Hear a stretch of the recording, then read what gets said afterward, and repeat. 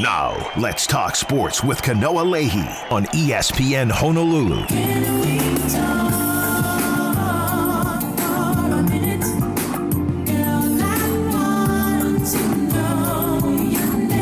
What's up, everybody? Welcome. It's another edition of Let's Talk Sports. We're coming to you in the midweek, and I got a special surprise here as my guest co-host joining me in the Paxa Studios in Honolulu. Rob DeMello of KHON2 is in the house. Robbie D, what's up, man? What's up, man? It's been a minute, but glad to be back here with my boy. Yeah, saw you on Monday. You were over at Oahu Country Club. You've been spending a lot of time over there yeah, at Oahu I have my Country mail Club. being delivered there right now. Between the Manoa Cup last week and the Marcus Mariota Motivate Foundation Golf Tournament on Monday. So saw you, some of the other TV media members out there. It was a really cool day. We ended up getting Marcus on for an interview yesterday, which was awesome. I think he just seems to be in a good place. He let a little bit of the cat out of the bag, some breaking news, if you will, that was that was announced here on this show, that he also cusses like a sailor, because apparently his team had to, they were given and granted per the deal with this new Netflix production, this docu-series called Quarterback that'll feature Marcus and Kirk Cousins and Patrick Mahomes. Part of the deal for them agreeing to be a part of it is that his team had a chance to kind of peruse some of the scenes and make sure that everything, was okay and didn't necessarily put Marcus in too bad of a light. And I don't think that that's ever going to happen with Marcus Mariota. But apparently his team was like, we had to ask them to cut out a few of the swear words. There was a little bit of a language thing. It was like, okay, the cat's out of the bag now, Marcus. You are a foul-mouthed quarterback. and really that's kind of part of what people so badly want to see is that side of Marcus, right? And we've been following him for so many years, and people, have been a part of his journey and watched him grow up, and now he's a family man and all that. And it's kind of just like revealing that part of Marcus as far as the competitive side that we always hear about, but we're not privy to being in the huddle or being on the sideline or being in the weight room and all those things. And I think that's what everyone's looking forward to. When I talk to people about this special coming up, that's what a lot of what comes out is that, like, all right, I want to see what Marcus is like when he's not at the podium. Because he's very buttoned up, right? Yeah. He's the genuine article. This isn't like a facade that he puts on. He's just a genuinely good human being and a kind-hearted man. But it's funny because, just like us, when there's a microphone in front of us, we tend to clean things up just a little bit. Us? Nah. Yeah, exactly. And then when the microphone's not there, well, oh boy, we're flying some vernacular and elements of the language that would not be so suitable around. But no, you're right. I think that's part of the draw is to be able to see Marcus when the guard is let down just a tad. But we'll see how that comes out. Netflix will release that on July 12th, I believe. So looking forward to that. But yeah, all things considered, was able to see you Monday. That was really cool, and glad that you could make it into the studio here today. I'll be out of the studio tomorrow again. Dave Kawada will be holding it down, and then I'll be back in studio on Friday, hoping that our boy Zorned can make it back up here with me on Friday as well. So that's sort of the layout of the week. You're an Angels fan. Shohei Otani continues to just make history. Like, this thing, every time you think, like, okay, it can't get much better than this. Like, this guy is peaking. He is at the apex of whatever this thing is that he's doing, where he is one of the best, if not the best offensive player in baseball, and he is among the best pitchers in baseball. And you just think, like, all right, well, he's established that. There's not much more he can add to it. And then what does he do? He goes 2 home runs last night and strikes out 10 against the White Sox in a 4-2 Angels victory. It is something that has not been done by an American League pitcher in almost 6 decades. As mentioned, you're an Angels guy. It was only a few years ago we were talking about Mike Trout, and people were asking the question, like, is he maybe the best baseball player of all time? Fast forward a couple of years, and it's like, his teammate is probably the best baseball player of all time. How much do we have to concern ourselves with being overly superlative when it comes to some of the description of Shohei Otani? I think, when you talk about Shohei, and obviously the fear is always like, oh, recency bias, it's happening right now. And so you see this across sports all the time where, even Nikola Jokic, is he the best center of all time? I mean, just coming off the NBA Finals, right? And it's like, because there is a thing, right? He's got to put some time together, right? There's a thing where, like, we tend to, I think this is becoming more and more commonplace, too. It's like, the best thing I ever seen is the last thing I've ever seen, right? And it's like, I think we have to kind of ward that off a little bit, or at least be cognizant of that kind of thinking. I think that is a little bit more pervasive now, but it's hard not to be hyperbolic when talking about this guy. Yeah, and so that's what we all need to be careful about normally is saying that this is the best thing of all time. Like, let's let it breathe. Let's let these careers develop. Let's make sure that there's longevity involved and all that. But when you talk about Shohei Otani, it's unprecedented. And what he's doing is not only better than anyone's done it, but in a lot of cases, it's something that it's never been done because it is so difficult to even attempt. And not only is he attempting it, but he is running away. I mean, if the season ended today, he's the AL Cy Young Award winner. He's the MVP. He's the Pulitzer Prize Award. I mean, whatever award there is that you could give him. He'll win a Grammy. Yeah, exactly. I mean, he gets it all. And in that realm, like, he's the greatest baseball player to ever live. Like, I know that sounds ridiculous, but I mean, I would say Babe Ruth holds that, right? I mean, to most people. And it's because no one's ever been as good of a hitter and as good of a pitcher in their career than Babe Ruth. And so, yeah, Babe Ruth is the greatest of all time.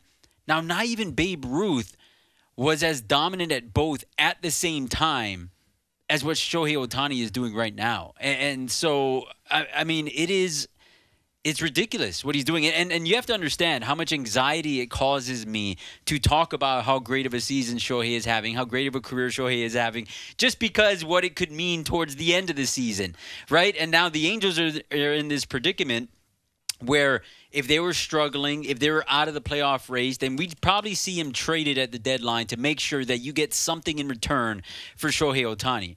But right now, they hold an AL wildcard spot. They're having a good season. They're 6-7 games above 500. And there is a path to the playoffs, which there's no reason to trade Shohei Otani. Because if you can get to the playoffs with Shohei, the best player in baseball, then there's a chance for you to win a championship. Now, my biggest fear at this point is that the trade deadline passes, somehow the Angels struggle, they fall apart, and they don't make the playoffs, and then he signs elsewhere at the end of the season.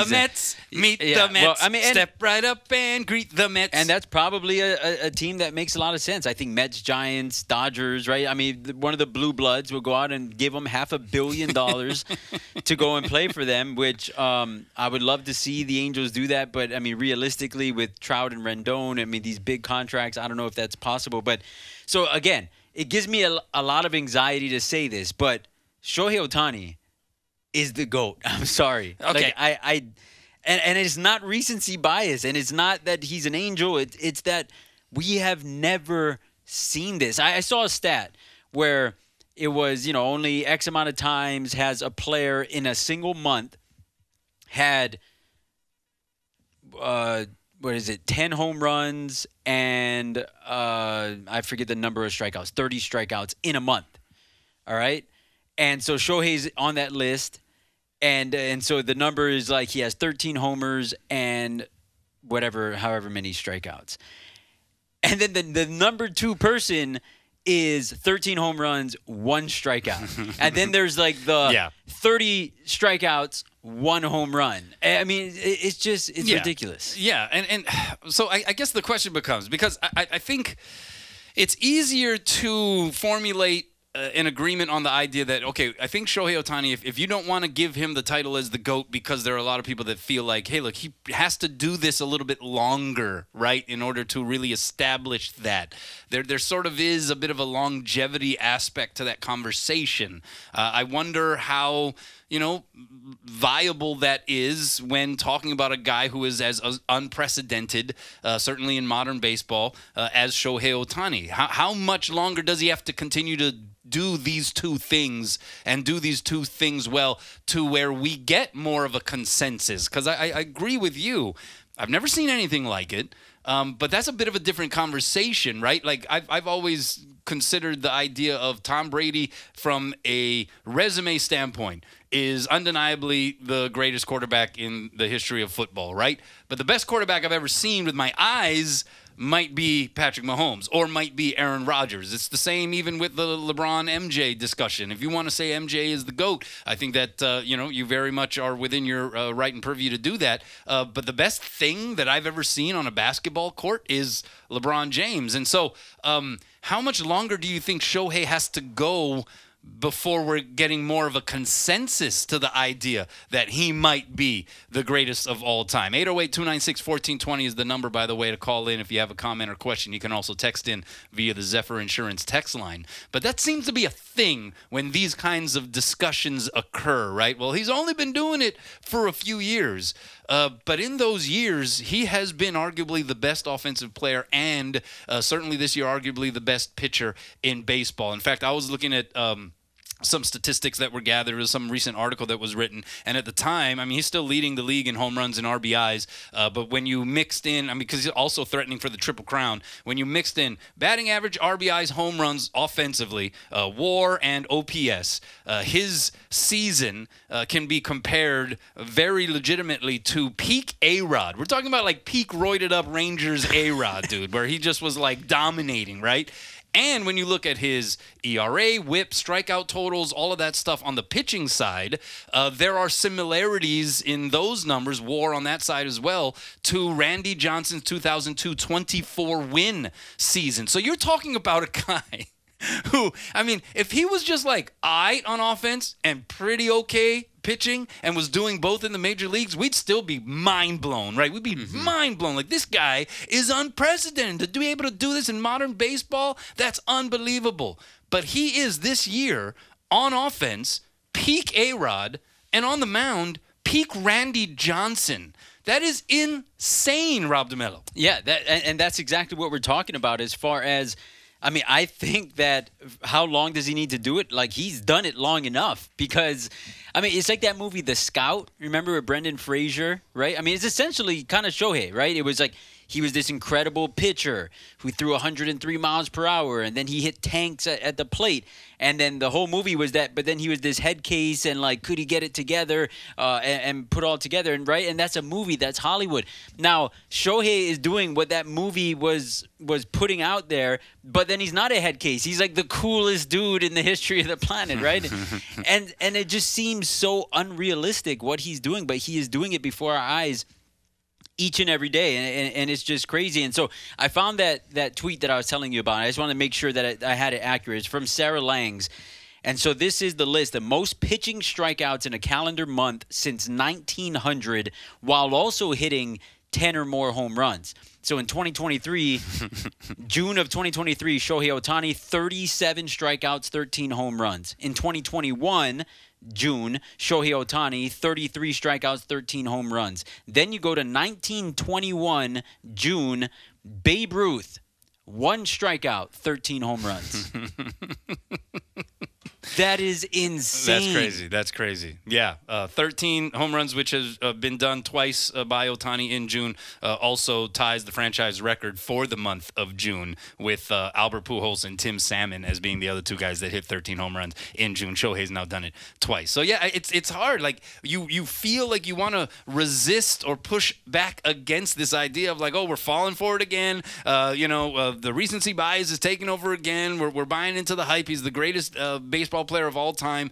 But you can make that argument. You absolutely can make that argument. And again, if you want to parse it to where you don't want to give him the GOAT status because the resume has to be filled with more, say, postseason success or championships, those are some things that certainly enter the fray as well. But I think it's at the very least safe to say, I don't think I've ever seen anything in a baseball uniform as impressive, as talented as this guy. And so if that means that in my eyes he's the greatest of all time, so be it. I just know that I've never seen anything like that. Well, I think part of what quantifies it too, right, is that, you know, it's that old cliche. If you're building a baseball team and you get every baseball player to ever live in their peak form, who are you drafting number one? I mean, how do you not draft Shohei Otani? Because you're getting a frontline starter and a DH that's, you know, the best hitter in baseball at that time. Like, how would you go against Shohei Otani? How would you, like, what's the argument for taking anybody else with that number one pick? That's an interesting way to put it. That's an interesting way to present it, because in that way, all the greats are on the table. Yeah, and in their best possible at form. Their peak levels. At their peak. So you're talking Barry Bonds, Mickey Mantle, 2003 or whatever it is, right? Mickey Mantle, Roger Maris, Babe Ted Ruth, Williams, Ken Griffey Jr. I mean, you even throw in there like Ricky Henderson, right? At his peak form. Or pitchers, you could throw in like Doc Gooden and Roger Clemens and, you know, Sandy Koufax and all these dudes. Would you take anyone over Shohei? No. Yeah, no, I don't think Shohei I would Otani. either, right? Because basically you're taking, you know, potentially Barry Bonds and Doc Gooden. Yeah. With one pick. Yeah. That's just stupid, man. That's just crazy. Oh, man. This guy is fun to watch, and I think what makes it all the more enjoyable is he seems like a legitimately cool dude. Like, he just seems like he's just he's got a good head on his shoulders. He's a big, good-looking guy, and just seems to enjoy the game, has a lot of respect, it seems, for everybody around him. And at the end of the day, he's just also a badass. So it's fun to watch. Stay cool this summer. Get the new Bosch Inverter central air conditioning system that qualifies for up to $1,000 Hawaii Energy rebate. Ask your contractor for the Bosch Inverter. All right, we got Rob DeMello, KHON2 Sports, in studio with me. We're going to get into Max Halloway's upcoming fight. Korean Zombie will be the opponent. We'll get Rob's thoughts on that when we come back. You're listening to Let's Talk Sports.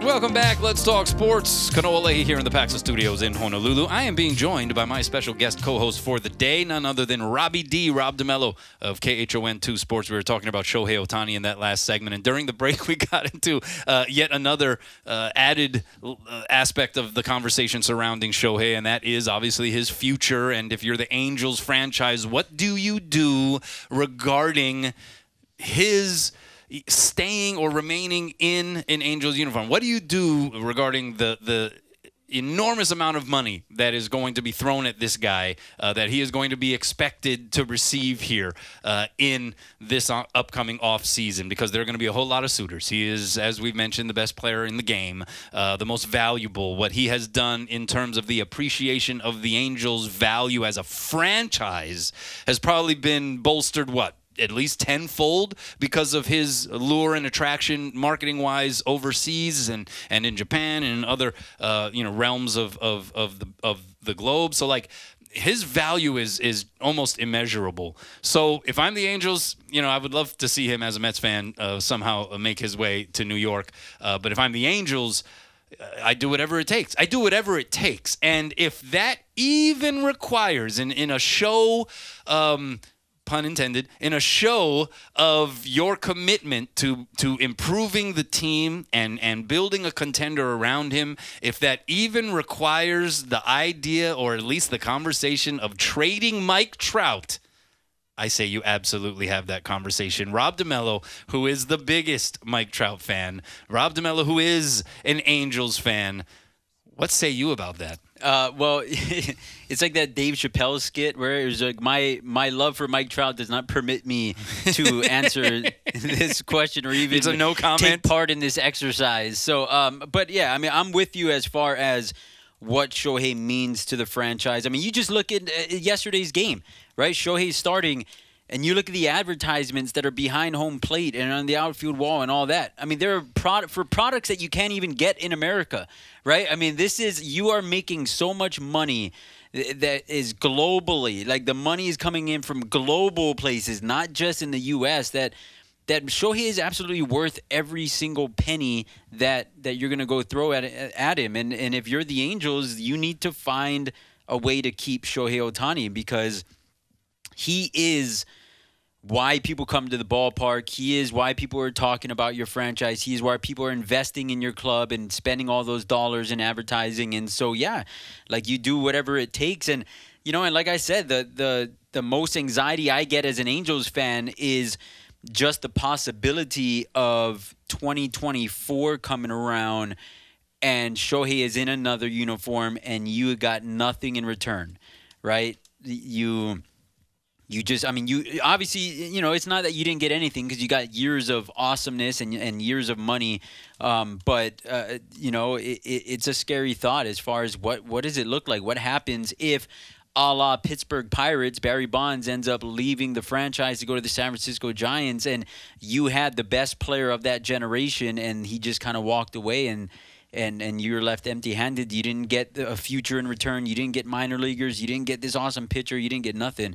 That's pretty scary. But I think it's also the risk you have to take and hope that you'll be able to match whatever else someone else is going to be able to offer Shohei Otani. It's going to be big dollars. That's going to be the biggest sports story in a long, long time, right? Well, certainly the biggest baseball story, right, in a long time. I mean, but really, I mean, LeBron James' first free agent year is the only other thing I could think of that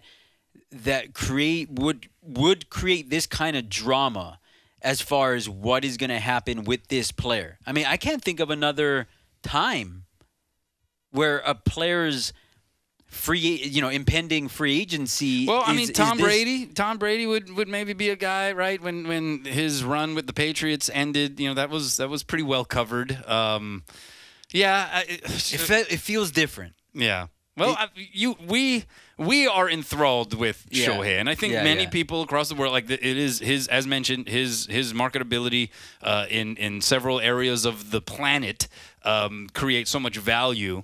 But that will be interesting to see. How will the mainstream sports media, how will they cover this? Will they put as much emphasis on this as they did the decision for LeBron and, players like Tom Brady, or, even you could possibly suggest the trade that ended up occurring with Aaron Rodgers and all of that stuff. So, yeah, that'll be interesting. I do think that it's a pretty big story and certainly one that's going to be as impactful as any on the sport of baseball. Let's switch sports a little bit. By the way, the number, 808-296-1420. You can also text in at that number via the Zephyr Insurance text line because one of the areas that you focus a lot of your coverage on is mixed martial arts. And we got a date for Max Halloway. He's going to be taking on the Korean Zombie. That's going to be on August 26th. And I just kind of want to get your thoughts on this matchup for Max, because that was part of the conversation that we've had previously. Like, if you're Max Halloway, what do you do? Where do you take your career as far as the matchmaking is concerned? Do you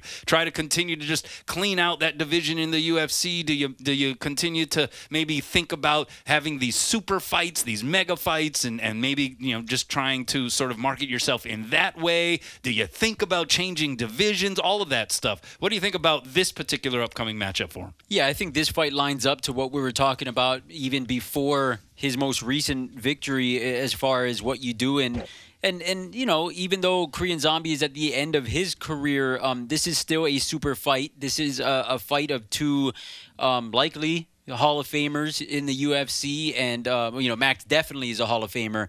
Korean Zombie, I think there's an argument to be made there, and it's a fight between strikers that people are just looking forward to. Now, with that being said, I mean, Holloway's like a massive favorite in this fight, like astronomical. Yeah. I mean, I think it's 1,000. Yeah, like minus 1,000. Yes, and that was like a week ago. I don't know if that's changed. And that's the biggest favorite he's ever been in his career. It's up there as far as some of the bigger odds in UFC history. But yeah, so it's one of those scary situations where this is a fight that Max has everything to lose and nothing to win, right? Because if he wins, then it's like, well, there he goes again. He's beating up on someone, and he's supposed to win this fight. If he happens to lose, then it's kind of just like, okay, what happens with Max now? But then, when you get to this point in your career, especially in the UFC, I mean, we saw this with like a Travis Brown, where he at one point he was number 3 heavyweight contender in the world, and he was viewed as like, this is going to be the next heavyweight champ. But then you get to a point where you only fight killers at that point, and they only get younger and they only get more talented because they've been watching you, right? And so then it gets to a point where, you get a loss here, you get a loss there, and then there's no gimme wins anymore because no one wants to see you fight someone that isn't in your category. And I think that's the thing that's how impressive Max has been, is that Korean Zombie is definitely in his category, but that's how good Max is. Yeah. Is that someone that is in his realm is viewed as like, oh, this guy can't beat Max. And so it's going to be really interesting to see. I know it's going to be fireworks just because they're two fighting styles. But definitely you would think that this is a fight that Max can win. And then, I do think that a fourth fight with Volkanovski is possible, even though people don't want to see it. He's 0-3. Only one of those losses, were a decided victory for Volkanovski. You felt like two of the three could have gone either way, and so therefore it opens the door. And just as long as Max keeps winning and keeps fighting awesome fighters, there's really nowhere else for him to go. Because I think that when I first saw this, Korean Zombie is still a name that kind of resonates, right? And but you're right. I mean, he's at the tail end, certainly. Like he's well past his prime. I think he's outside of the top 10, if I'm not mistaken. And so it felt like, oh, Korean Zombie, that's kind of cool. And then once you sort of allow that to sink in, it's like, well, there are much better matchups out there that would probably be more challenging for Max, or maybe more compelling from that standpoint. Does it benefit Max to go into a fight where he is such an established favorite? I think like you said, it's he has nothing in terms of really much to gain, a whole lot to lose, and so if he finishes this fight in fairly impressive fashion, or at least wins in more demonstrative fashion, where it's not at all kind of up for debate, how much does he get out of it? And I think that's my concern. Yeah, but the thing that also needs to be looked at is, as far as like if you're Max Halloway, right, and putting yourself in his shoes, right? I mean, the Volkanovski being the champion is what makes this so bizarre, and it's really unprecedented, kind of, right? Of the second best guy in the division, right, being Max Halloway, can beat everyone in the division, but has not been able to beat the guy that has the belt. And so therefore, I think there's fans that say like, oh, just move to a different weight class. But if you're Max Halloway, you are at your best at 145. So why not be at your best? Why force yourself to 155 just because, right, that, this situation? I mean, because you look at beating Arnold Allen the way he did. Any other fighter, if they fought Arnold Allen and picked up the victory in that fashion that Max did, they'd be fighting for the belt next. But that's just not in the cards for Max. So therefore, you have to fight a Korean Zombie. So he's kind of caught in limbo a little bit here. Absolutely. But but the fact of the matter is that he's already a multiple-time champion. He's already a UFC Hall of Famer, and so I mean, there's really nothing for him to chase. Like he's staying in the sport. He's making his money. He's creating awesome fights for fans and trying to stay on this path that maybe I can finally beat that arch nemesis one day. There's nothing wrong with that to me. I mean, you just keep doing you. Yeah, it's not like he can fight Conor anytime soon. Yeah, and trust me, I mean, Max would sign, that famous Conor, sign me up. Yeah, right. Max would sign up for that in a heartbeat, right? And so there are those super fights out there, but they're just not available for him to this point. And if he wins this fight, it probably won't give him Volkanovski right off the bat.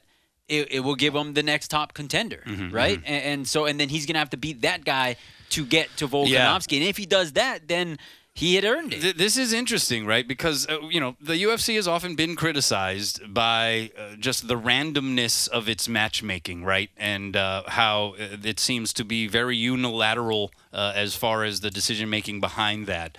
And so I think this is an interesting situation that Max finds himself in, because there is the notion that, hey, look, you had 3 chances against Volkanovski and it didn't go your way, and so that's not necessarily – it doesn't behoove the UFC to try to hype up those 2 fighters crossing paths again. And so what Max has to do, and he has said he wants another go at it, what he has to do is he kind of has to just force the UFC's hand here, and he has to hope that, a lot of other things sort of play out, which is, Volkanovski, holds his seat and remains in that division and kind of, stays in that position, and he has to kind of keep winning and beating these contenders if he's able to kind of get back into that as far as the opponents are concerned, kind of get right back into that upper echelon. And he almost just has to beat the UFC into forcing them to allow him to take one more crack at Volkanovski. I mean, it's essentially what he has done to this point and is what he's continuing to do. And it's interesting you say that, it requires Volkanovski staying at the top. Really, what fixes all of Max's problems is that Volkanovski gets beat. Yeah, that's true. Because maybe he's going to fight Yair Rodriguez, who Max has already beaten, right? So here, take a look at the UFC featherweight division right now. You have Volkanovski as the champion, obviously 3-0 against Max Halloway. The number one contender is the interim champion, Yair Rodriguez, who Max beat. Okay, number 2 is Max. Number 3, Brian Ortega, who Max dominated. Number 4 is Arnold Allen, who Max dominated. Number 5 is Topuria, who just beat Josh Emmett, and that would probably be next in line for Max. I think a lot of people thought that was going to be the next Max fight, right? Well, the issue, though, was the schedule. Was that after the Max-Arnold Allen fight, Max made it clear that he wants to stay active. And Topuria already had a fight with Josh Emmett. So that's why, if Topuria wasn't fighting Emmett, I'm sure that Max would have been fighting him or Josh Emmett in August. But the way that the schedule matched out, Max needed a fight. Those two were fighting. And so therefore, so Topuria's in at number 5. Emmett's at number 6, who lost to Topuria. But then number 7 is Calvin Kattar, who Max beat the brakes off of. And then number 8 is Korean Zombie, who Max is going to be fighting right here. I mean, you have, Max has beaten everyone he possibly could to get that title shot. And that's what he continues to do. And so it's really interesting. I mean, we've never seen this before. I can't think of a time. I mean, you can make the argument DC John Jones, but even that didn't go on as long as it's been going on with Max, where 1 through 8, Max has beaten 6 of them, right? And no one else has a victory over him than the champion. Do you think it's more likely that the UFC would cave on giving Max another shot at Volkanovski if he loses the belt, or do you think that it would be the UFC would behoove them, they would be more inclined to doing a 4th showdown if Max continues to win and beat some of the opponents you mentioned, and Volkanovski remains the title holder? That's kind of an interesting question. Yeah, I mean, I definitely think this: if Yair upsets Volk and Max beats Korean Zombie, Max is fighting Yair for the title. Okay. Right? Because then it creates, Max has a chance to win that title back, and then we'll fight Volk again. And then the 4th fight is different because it's not Max trying to beat Volk for the belt. It's Volk trying to regain his title. So it puts the onus on Volkanovski to make that rematch So happen. It's a slam dunk. That's really interesting. It's a slam dunk if Yair wins, right? That flips the script entirely. Now, if Volkanovski beats Yair, then obviously, it's gonna be not a guarantee that Max gets that title shot. Steeper hill to climb. I think it is Max. If Max beats Korean Zombie and then would have to fight Topuria, while probably Volkanovski fights in a different division because he still has aspirations of being a multiple weight class champion. And then if Max gets past Topuria, then he gets Volk, because then there would be no argument. There would be like what else do you do? Nobody in the world would say okay, well, he doesn't deserve this. I mean, it's almost like saying the Buffalo Bills aren't allowed to go to the Super Bowl anymore in the 90s. Okay, you lost 3 times, all right, you're not allowed to. If they earned it, you just got to let them play. Yeah, no, I agree wholeheartedly with that. All right, we're going to take a break. When we come back, we'll do a little thing that we like to call Minor or Major with my man Rob DeMello. You're listening to Let's Talk Sports.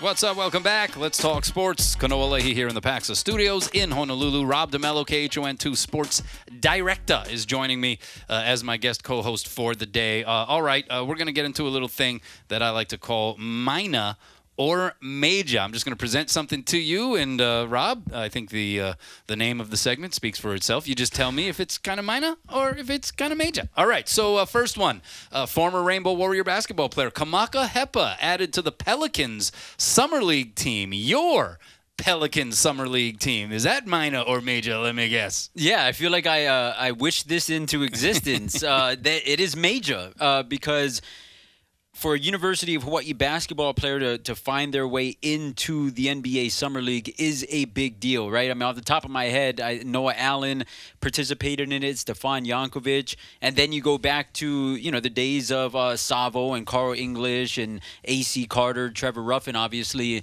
And so, the list isn't that long. And so for Kamaka Hepa, who is an absolute specimen, right, who is a guy that and I've had this conversation with people that might be more valuable as a pro than even a collegiate basketball player just because of what he provides to a team and the kind of depth that he would allow. I definitely think it's major for him, and definitely it will be a lot of fun to be watching the NBA Summer League with him. And should be noted that Justice Suing, Honolulu-born former Marino student, is playing for the Oklahoma City Thunder.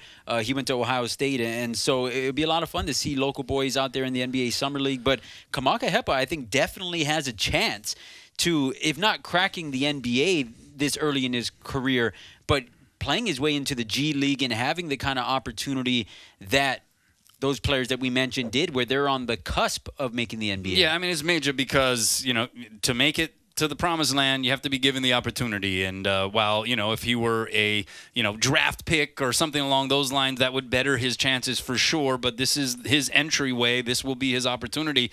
And I think he fits into, to a large degree, what we consider to be the model of modern-day basketball, right? He's a tall, stretch, kind of forward position player who can stretch the floor and shoot the threes. And, he's long. He can, in some ways, protect the rim. He can grab rebounds. He can alter shots. And so, yeah, I think that there's value for a guy who has that frame, who can knock down threes. Will he be able to do it?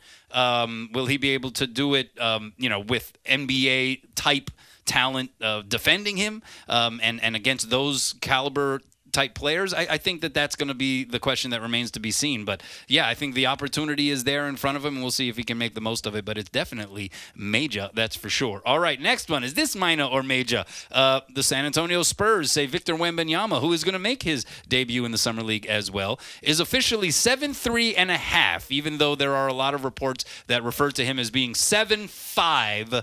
7'5" sounds kind of cool. 7'3.5" also is kind of cool, but 7'5" is a little cooler. Is that minor or major? That's minor. And when you're talking to someone that is not 7'3.5" or 7'5", yeah, dude. I mean, it is what it is. Like, he's still the same basketball player. He's still the same unbelievable talent and prospect. And some people call him the greatest prospect of all time.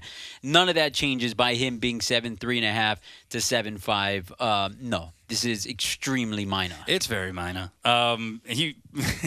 He's such a large human being, and once you get into like 7'3", 7'4", I'm like, who cares? Yeah. Really, like, who cares? Yeah. It's absolutely minor. I do like the idea of 7'5". Maybe we can kind of do the maybe in shoes he's like closer to 7'5". But we should also remember Michael Jordan was always listed at 6'6", but everyone says that he was actually probably closer to like 6'4", and even Charles Barkley, who was more in like the 6'4" range as a power forward, as opposed to where he was listed, which was 6'6" or 6'7". So, I think that we have to remember some of those heights aren't always necessarily spot on. It doesn't necessarily also impact the potential of a prospect or an NBA player. Did you see the promotional shoot with the Spurs, him in his uniform for the first time, yes, right? I did. And he's like just shooting around. He's like, I've never seen anything like that in my life. And I remember Sean Bradley and Manute Bol and all these guys, and the way that he just drops the ball into the bucket is something that it's mind-boggling to me. Yeah, it's like those 8-foot rims they have out in Kailoa's Enchanted Lake. They have like the 8-foot rims. Oh man, talking to me about Enchanted Lake. Such great times. What's up? And I remember it was like a dream come true. We'd just go out there and we could like just easily grab the rim and like dunk and all this stuff. What's this wee talk of easily grabbing the rim, dude? I needed bunnies, bro. But that's how it is for him. It's like he's on one of those like play school first basketball hoops or something like that. It's ridiculous.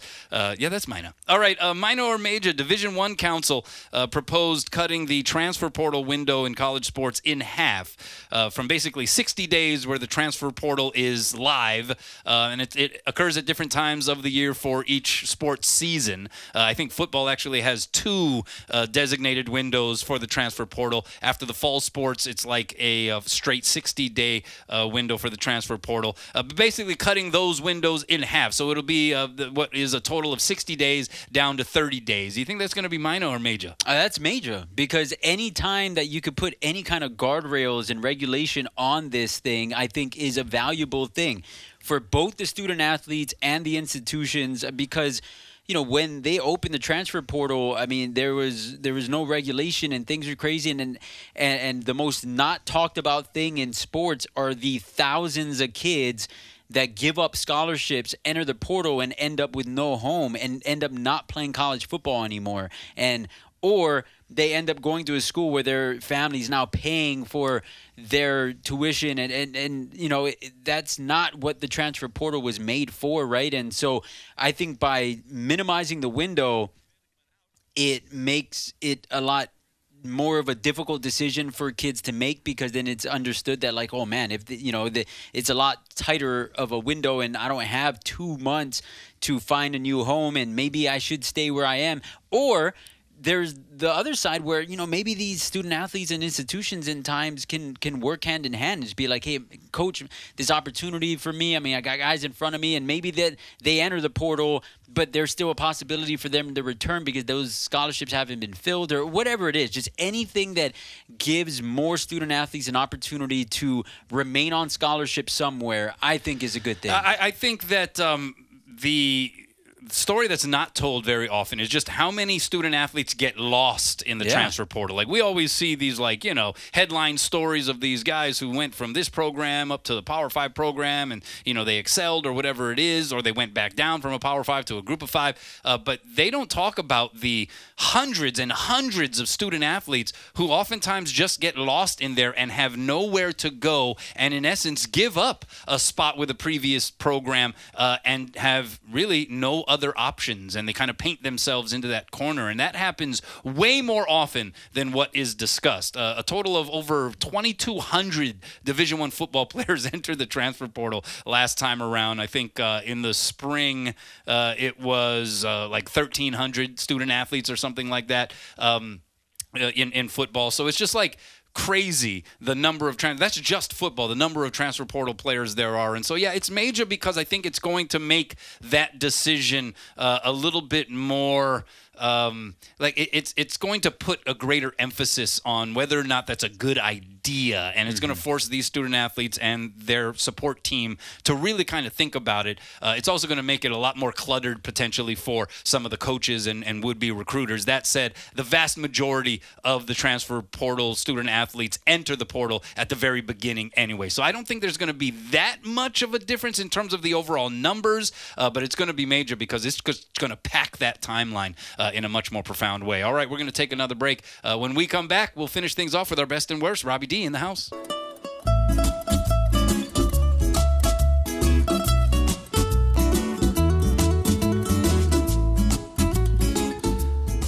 What's up? Welcome back. Let's talk sports. Kanoa Leahey here in the Paxa Studios in Honolulu. Rob DeMello of KHON2 Sports is in the house. It's time for our best and worst. Rob, what is your best, man? Well, I have 2 bests. I have a double best, all right? And they both come from pro baseball. First off is Kauai native Kirby Yates, nice. former All-Star closer for the Padres, now with the Atlanta Braves. He locked down his first save since the 2020 season on Monday night in Atlanta's victory over Minnesota. And check this. I mean, this is a guy that, played 15 games between the 2020 and 2022 seasons because of injury. He had Tommy John elbow surgery. A lot of people would wonder whether or not he'd ever reach the status that he was once at being one of the elite closers in the game of baseball. In his last 8 games, he has 15 strikeouts, no walks in 9 2/3 innings, and got his first save on Monday night, first time since 2020. Awesome. Much congratulations to Kirby Yates. And then the other one is Joey Cantillo, Kailua High graduate, being named to the MLB All-Star Futures game. Yeah. He joins just Jerome Williams, Kurt Suzuki, and Colton Wong as Hawaii natives to be able to play in that prestigious All-Star game that is the best of the best in the minor league system. Good stuff. Very good stuff. My best, there's a New Jersey man, Tom Stuker. He's 69 years old. He once bought in 1990 on United Airlines a lifetime pass that was worth $290,000. That is a big amount of money, but it is worth it because he has flown on United with that lifetime pass a total of 23 million miles. He is the most traveled airline passenger in the history of the industry, and he accumulates so much miles with this lifetime pass that he auctions off those miles, and he makes all kinds of money to fund some of the other areas of his life. Paid for his brother's wedding. In 2019 alone, he flew 373 flights that added up to 1.46 million miles, and out-of-pocket costs for that amount of travel without his pass would have been $2.4 million. What an investment. What an investment. Yeah. Crazy stuff. He's like the Shohei Otani of travel. That's right. United Airlines probably not offering that lifetime pass anymore after that. But, really outstanding stuff. All right, worst. We're going to share this worst. Clyde Aikau. He is the brother, of course, of Eddie Aikau, surfing legend, part of that incredible Aikau Ohana. Suffered from a incident, collapsed in Las Vegas, went to a Las Vegas hospital, had a emergency open heart surgery. The family has established a GoFundMe page for the 73-year-old Aikau, and so we encourage everyone out there, if you can give, to support this incredible athlete, this incredible surfer, and this incredible Hawaii icon. Much love to Uncle Clyde. All right, that will do it for our show. Robbie D, thanks so much for coming in. We appreciate it. Again, Dave Kawada will lock it down tomorrow. I'll be back in here on Friday. Have a good one, folks.